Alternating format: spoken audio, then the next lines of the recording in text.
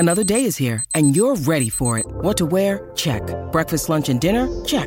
Planning for what's next and how to save for it? That's where Bank of America can help.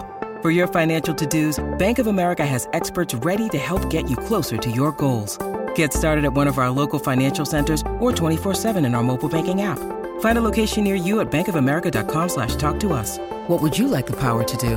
Mobile banking requires downloading the app and is only available for select devices. Message and data rates may apply. Bank of America N.A., member FDIC. Mom deserves the best, and there's no better place to shop for Mother's Day than Whole Foods Market. They're your destination for unbeatable savings, from premium gifts to show-stopping flowers and irresistible desserts. Start by saving 33% with Prime on all body care and candles. Then get a 15-stem bunch of tulips for just $9.99 each with Prime. Round out Mom's menu with festive rosé, irresistible berry chantilly cake, and more special treats. Come celebrate Mother's Day at Whole Foods Market.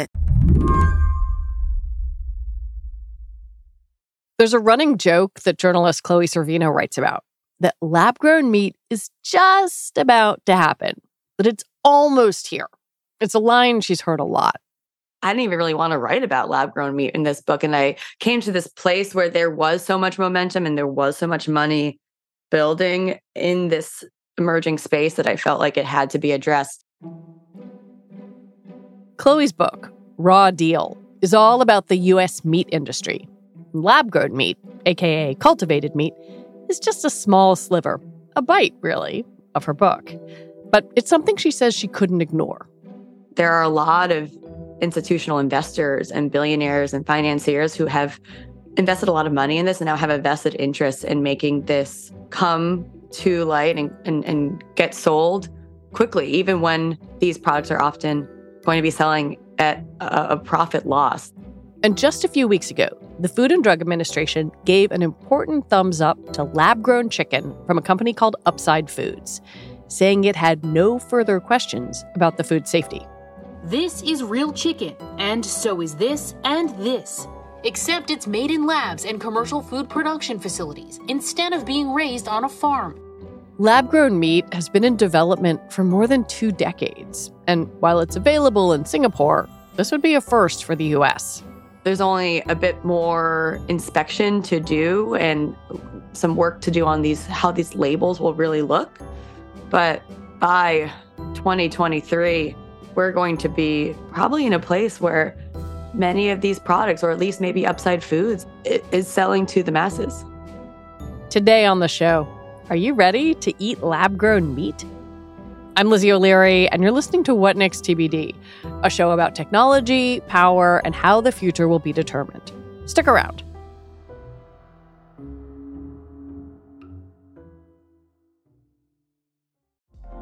Apple Card is the perfect cashback rewards credit card.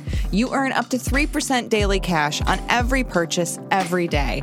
That's 3% on your favorite products at Apple, 2% on all other Apple Card with Apple Pay purchases, and 1% on anything you buy with your titanium Apple Card or virtual card number. Visit apple.co/card calculator to see how much you can earn. Apple Card issued by Goldman Sachs Bank, USA, Salt Lake City branch. Subject to credit approval. Terms apply. This episode is brought to you by Reese's Peanut Butter Cups. In breaking news, leading scientists worldwide are conducting experiments to determine if Reese's Peanut Butter Cups are the perfect combination of peanut butter and chocolate. However, it appears the study was inconclusive, as the scientists couldn't help but eat all the Reese's. Because when you want something sweet, you can't do better than Reese's. Find Reese's now at a store near you. To understand lab-grown meat, you have to think of it like a building. There's scaffolding, that might be protein from animals or plants, and then the cells, whether they're chicken or beef or fish, grow on top of that, usually inside a bioreactor. It starts off with harvesting essentially these cells and finding the right cell that's going to produce the best tasting and the best growing meat in these bioreactors, these sort of high pressure cooking environments that have been actually used to make vaccines for a really long time. And so once they have a cell line that they like, then the production process really starts. So these cells, again, are taken from a chicken or a fertilized egg. Once they have a bunch of cells to use, they then need to have those cells grow. Different startups are using different formulas for these growth mediums, but they're often a mix of amino acids, fatty acids, sugars, trace elements, salts, vitamins, some of the compounds that are in human food. And there are so many different startups, even just trying to create the growth mediums. And that's a whole sector that's emerging. Basically what allows these cells to eat, right? And expand. Exactly. And so once these cells then are mixed into this slurry where they have this growth medium to sustain them, they're thrown into a cultivator or a bioreactor, and there's heat, there's oxygen levels to encourage this growth. And what they hope happens are that cells start growing really, really quickly. And over 2 to 3 weeks, you then have these products emerging where the cells have coalesced around this scaffolding. And often the scaffolding is even just, like a plant-based protein, like a soy protein itself, growing up the scaffolding, taking up all the growth medium, and then coming out in 3 weeks, 2 weeks as a formed muscle. That's completely fascinating. I mean, there's a section in your book where you even describe one company that's doing it like 3D printing, and like instead of ink, they've got like different proteins in the chambers? Exactly. Yes. So there are definitely so many different startups that are trying to do this different ways. They're doing 3D printing, many of them. Others are using fermentation. But essentially, the 3D printing startup I write about, Tech, which is backed by a billionaire and a bunch of other investors who are quite fascinating. They have these inks split up like a cyan, like a black, like a magenta, like a yellow. And there's fat ink and there's a muscle ink. And the secret sauce to having them fill in correctly is, and what will be what these cells actually latch onto, is that concoction that makes it work. And this company is even commercializing the production process. They're not making their own meat. They're making the machinery and the plants and the infrastructure to make it in this way. They want to print somebody else's meat. Exactly. Contract manufacturing of 3D printed meat of the future. How big is this industry? Like, is it possible to even figure out what the universe of cultivated meat looks like? I mean, that's an interesting question, because in the US, you could say the market is zero because there's nothing sold right now. And you can only get your hands on it if you're an investor or a friend of an investor who, knows Josh Tetrick or another one of these folks who has the product coming from these really small pilot plants. Josh Tetrick's company, Eat Just, has lab-grown chicken available for sale in Singapore, but not in the U.S. yet. There's been billions of dollars invested in it across the world, and a lot of that has been in the U.S., but a lot of it's also in Asia, particularly, some in Europe too. I write about a lot of the different deals, and the projections for how big this market can grow are really, really big. But a lot of these studies also are being funded by a lot of the companies or the investors. And so it's really unclear. And I personally like to use trailing figures, figures that have already happened, not projections that look into the future, because you never know what's actually going to happen. And that's why I look at sales. And right now in the US, there's still zero sales happening. In Singapore, small, tiny. I think one of the things that is interesting when we're looking at any kind of emerging technology is to try to think about like what's driving it, right? So I'm curious, like in your reporting, where is the push for lab-grown meat coming from? Do regular people want to eat it? Is it something that investors are just interested in the returns? Or is this like a policy question of, well, there are environmental benefits, therefore let's start this process? Like, where's the demand? Where is the demand? I write a lot about in my book about how in the meat industry, in the alternative protein industry, and in this emerging cultivated meat, lab-grown meat industry, there's a lot of manufacturer demand and manipulation of demand, or billionaires that are trying to prove the market and willing to take risks or losses on these investments where others can't, which then, ends up fueling the market, even though it might end up being a bubble.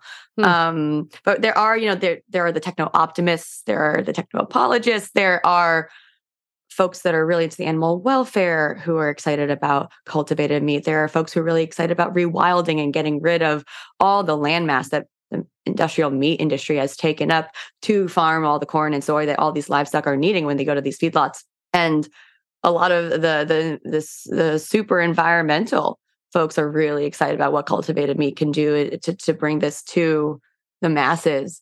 But then there also is a lot of this Silicon Valley money. And I write in the book about dumb money. There's a lot of expectations put on these startups, a lot of money being thrown at them. I talked to so many different founders in the book about how they can get as much money as they possibly want. It's shocking to hear them talk about how easy it is for them to get money for any of this. But when there are so many other climate strategies or climate potential solutions that do struggle. And so there's been a lot of money flowing in here and a lot of pressures put on these startups. But we'll see, because really no one's actually eaten this yet. Proponents of cultivated meat tout a couple of things. First, that a lot of animals don't need to be slaughtered to create the product. And second, because you don't have those animals, there's no need for carbon-intensive feed to be grown for them. If cultivated meat, like lab-grown meat, could take over the meat industry, there would be a significant reduction of corn, soy. That obviously would lead to less water pollution, less soil erosion. Pretty big deal. But with any of these alternatives and these challengers, there are big trade-offs.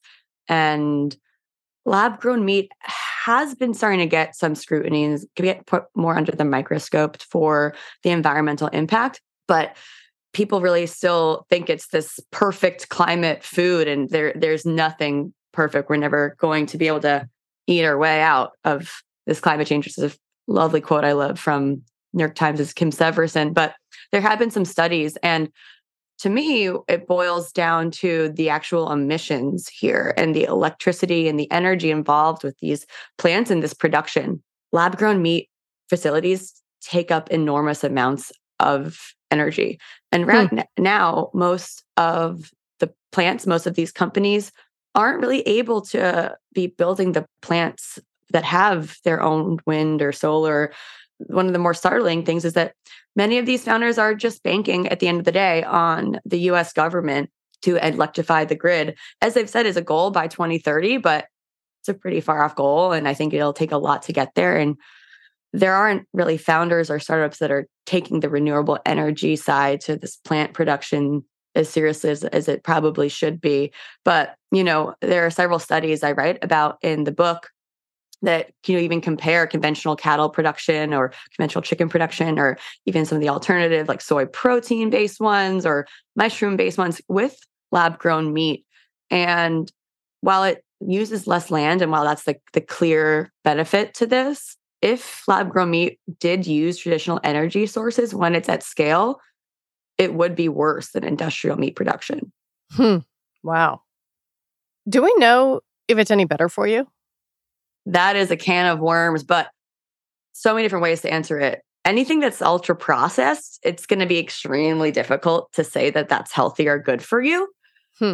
And while the label claims are one of the big areas that's going to need a lot of scrutiny as these products are commercialized, what I will also say is I write also in my book about how with lab-grown meat, but also with industrialized meat, it really, really matters what animals eat. And if they eat a monoculture, their nutrition and that meat that we eventually end up eating, that's felt by that. And it's hurt by that. And when animals are able to eat on the open range and pick and choose the actual different foods that they can eat, completely changes the phytonutrients and the nutritional makeup of the meat. Omega-3s, fatty acids, all these really, really important things for our brain health, our eye health, lots of different gut health.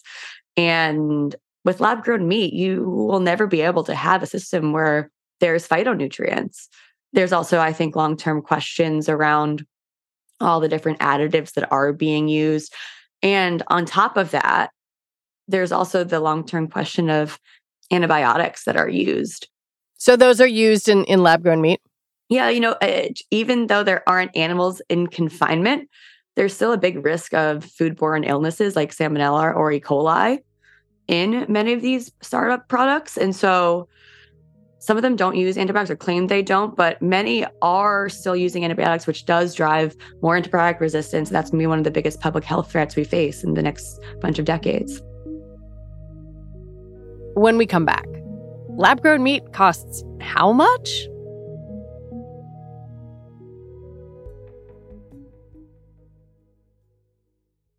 This episode is brought to you by Progressive Insurance. Hey, listeners, whether you love true crime or comedies, celebrity interviews, news, or even motivational speakers, you call the shots on what's in your podcast queue, right? And guess what? Now you can call the shots on your auto insurance, too. Enter the Name Your Price tool from Progressive. The Name Your Price tool puts you in charge of your auto insurance by working just the way it sounds. You tell Progressive how much you want to pay for car insurance. Then they'll show you a variety of coverages that fit within your budget, giving you options. Now, that's something you'll want to press play on. It's easy to start a quote, and you'll be able to choose the best option for you fast. It's just one of the many ways you can save with Progressive Insurance. Quote today at Progressive.com to try the Name Your Price tool for yourself and join over 28 million drivers who trust Progressive. Progressive Casualty Insurance Company and Affiliates. Price and coverage match limited by state law. Without the ones like you, who work tirelessly to keep things running, everything would suddenly stop.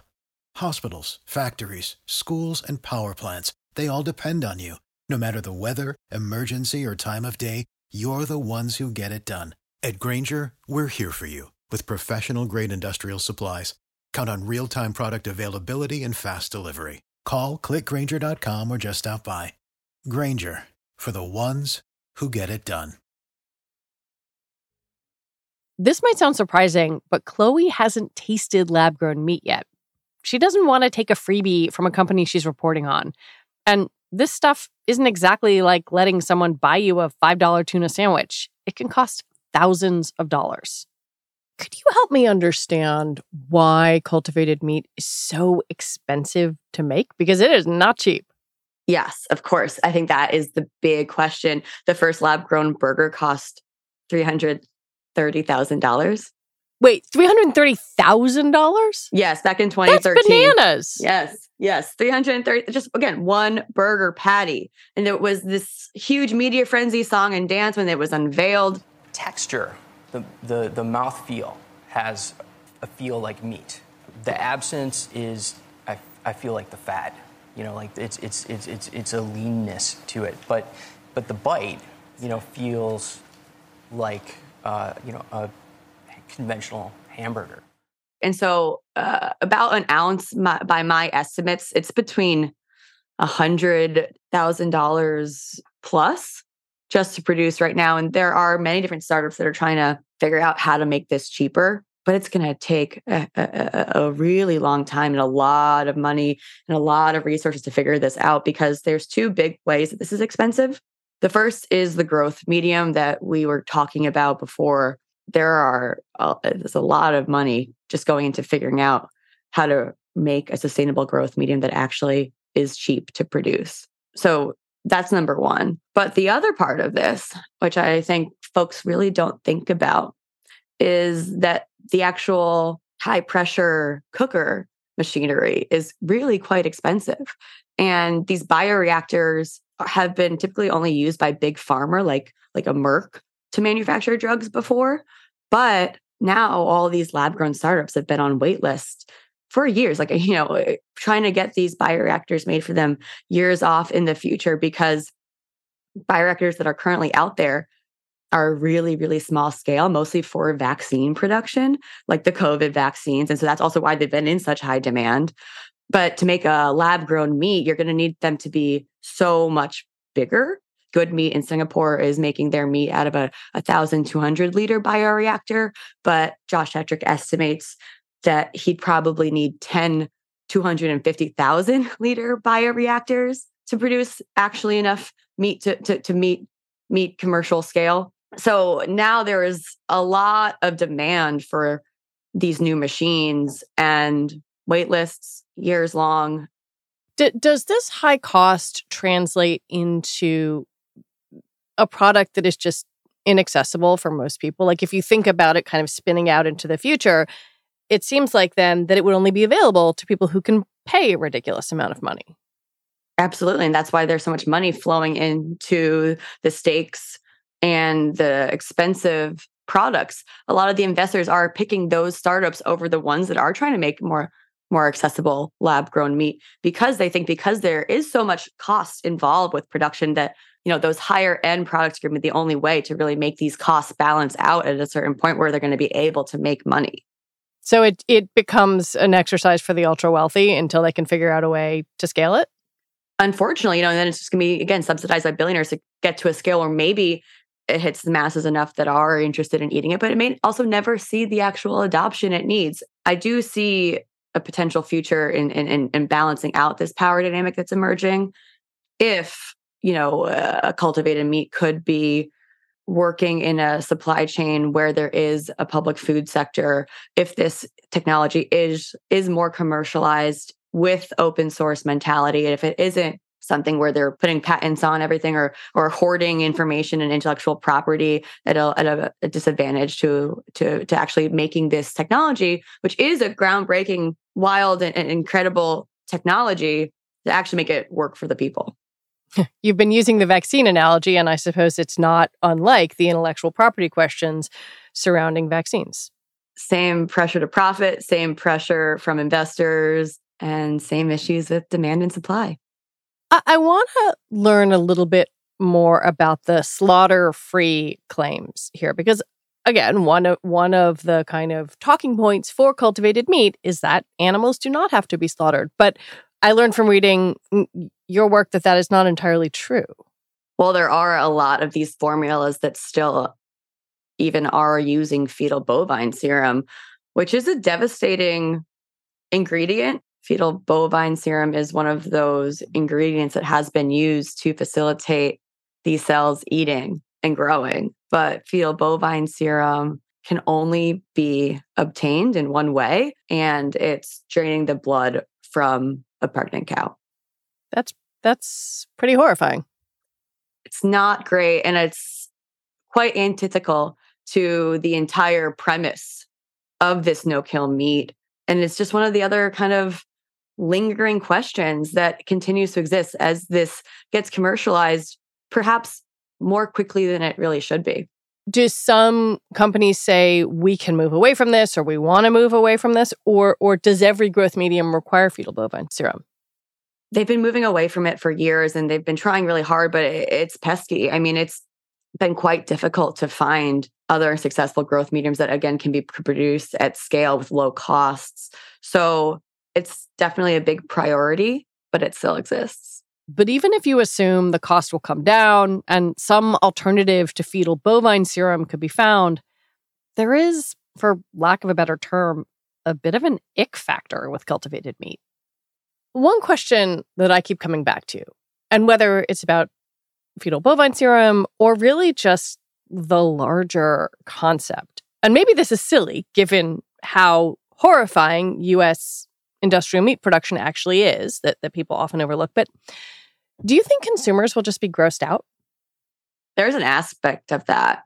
Is it the matrix? Is this just an amino acid lop soup that is being thrown together with different additives and emulsifiers and, flavor science and formulas and fragrances? I wonder what's really in a lot of these ingredients, because, again, it'll really come out when some of these labels are present. But right now, what's in this mystical slop is the intellectual property for a lot of these startups. It is some of the actual wealth that they have in terms of how this will get made.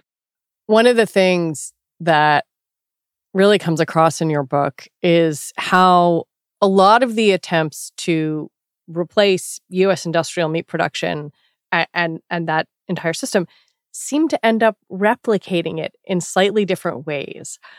And I wonder, in your reporting process, if there was anything that made you hopeful that kind of this could be disrupted, that there could be a different way to think about what we eat and how it is for our bodies, but also for the planet. Who owns the systems of production has really dictated what the average American can access, full stop. And well, that's been disastrous in terms of how industrial meat has been made. And it's also led to a lot of ultra processed and unhealthy and potentially even not so great for the environment plant-based meats that have been coming out as well. The lab-grown industry is emerging with many of the same investors, many of the same institutional loan backers, many of the same corporations that they're working with to create this system within this broader industry. We don't have enough time to start from scratch, unfortunately. We really need to make significant changes for the environment in terms of how we make meat and how we make food in the next 7 years. It needs to happen by 2030. There's already been irreversible damage. But lab-grown meat and a lot of these challenges that are working within these existing structures, there's the fear that that's why industrialized meat has been able to control so much power and profits and control so much more of the food industry for so long, because there's this kind of race to the bottom happening where these farmers markets and local producers and plant-based meats and even maybe someday lab-grown are fighting it out for just a tiny fraction of what's totally eaten in this country. And so we don't have enough time to start from scratch, which means we need to repurpose the assets. We need to repurpose these supply chains and change how these systems are leveraged. I really think we can get there. I hope this book is a call to action, especially for the workers that are in these big companies or in these investment houses that are investing in lab-grown meat and thinking about how the intellectual property or the public aspect of these formulas will end up working one day. There are so many different ways that we all have to demand these changes. What would push that, ocean liner? Like, is it a Walmart or a McDonald's or a U.S. Department of Education saying, like, we only want beef that meets these standards, or we won't accept feedlot animals, or like what does that? Fundamentally, meat consumption, meat demand needs to go down. There are so many meat packers still that are expecting significant growth, and it needs to go in the other direction. Feedlots, production systems that pollute, when there's confinement, that all needs to come to an end. The book talks about how there is a place for certain very specific ethical types of meat in the future, particularly because buffalo for one, hunting is another example, but there is always going to be a place for a small subsect of farming. I mean, there are some land, some soil in this country and around the world that can't produce food in any other way, or have been so degraded by industrial farming and chemical farming that they will never be rehabilitated unless there is grazing rotationally with hooves and manure doing the work. But it's going to be completely different, and we need to think completely differently about what our plates look like. I have to admit that I interrupted my husband several times as I was reading this book to say okay, so we're going to start eating buffalo and we're going to do it this way.